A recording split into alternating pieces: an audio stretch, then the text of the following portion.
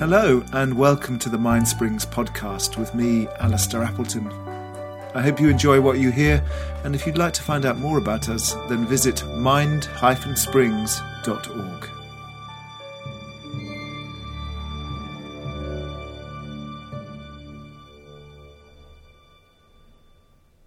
This is an extract from the Beingfulness course taught at St Mary's Church in Brighton in the autumn of 2016. In Buddhist psychology, the projecting I, or the observing or the experiencing I, is the most important part of the whole puzzle. It's, without doubt, the most important factor in whether we have a happy and content and useful and beneficial being, or we have a miserable, unhappy, suffering and dangerous being. So the quality of the experiencer, and Buddhists don't really believe in an I, that's why I try to avoid the me, but I mean, we can talk about me for the time being. The me that experiences things, what my attitude, what my stance, what my feelings, if you like, towards all of these things, this is the single most important part of the puzzle. Because what the experiencer brings to the table is the thing that makes meaning. It brings it alive. We noticed that when we were first doing it. When you pay attention to something, then it becomes alive. When we started to look at all the details around the room, the more we pay attention, the more alive things are. When we plug in and fuse with our thoughts, then they become super powerful and super kind of present, positive or negative. When we're lost in our emotions, when we're kind of fixated on our emotions, they become very powerful. So it's the quality of what we bring to all of these phenomena, how we fuse with them, how we perceive them, how we experience them. This is the single most important factor in what arises in our life, the quality of our existence. It's not the things, it's how we pick those things up.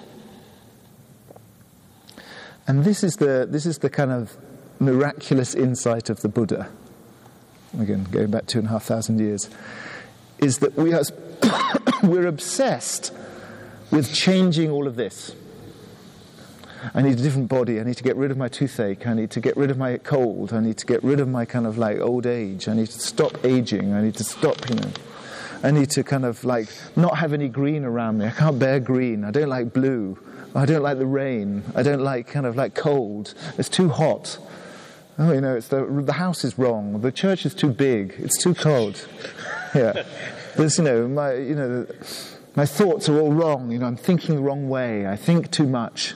I think my thoughts are making me crazy. I worry too much. I think I should think more about this. I shouldn't think this way. I shouldn't be like this.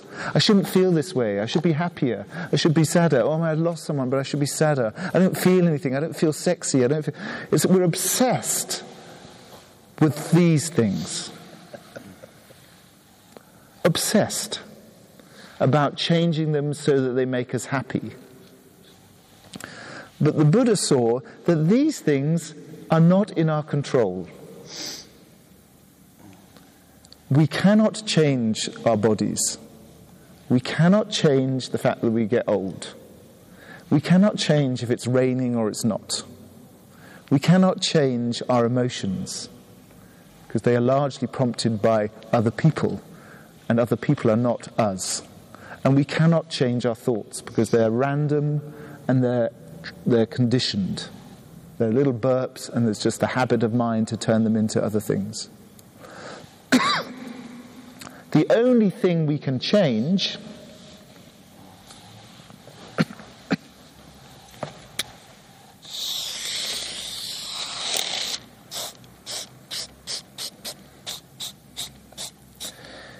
is the atmosphere of our mind. The only thing we can change is the attitude and the stance of the experiencer. We cannot change these things. They're just out of our control.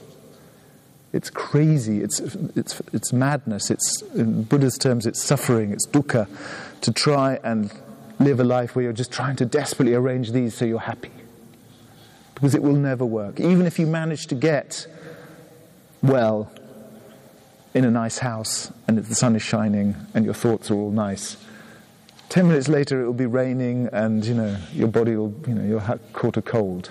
You cannot control these things. So it's just a pointless, terrible suffering to spend your life trying to control them and change them.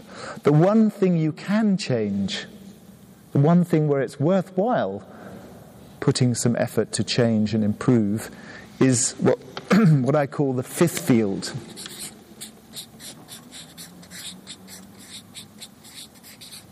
So the fifth field is the kind of energetic field that holds all the other fields. It's our attitude, our stance towards our experience. How we experience things, not what we experience. So it's to do about cultivating the fifth field and noticing what's going on in the fifth field rather than obsessing about these four.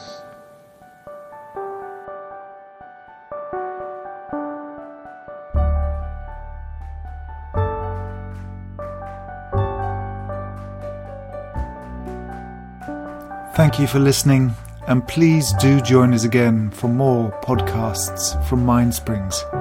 You can find out more about us and our work at mind-springs.org. That's mind-springs.org.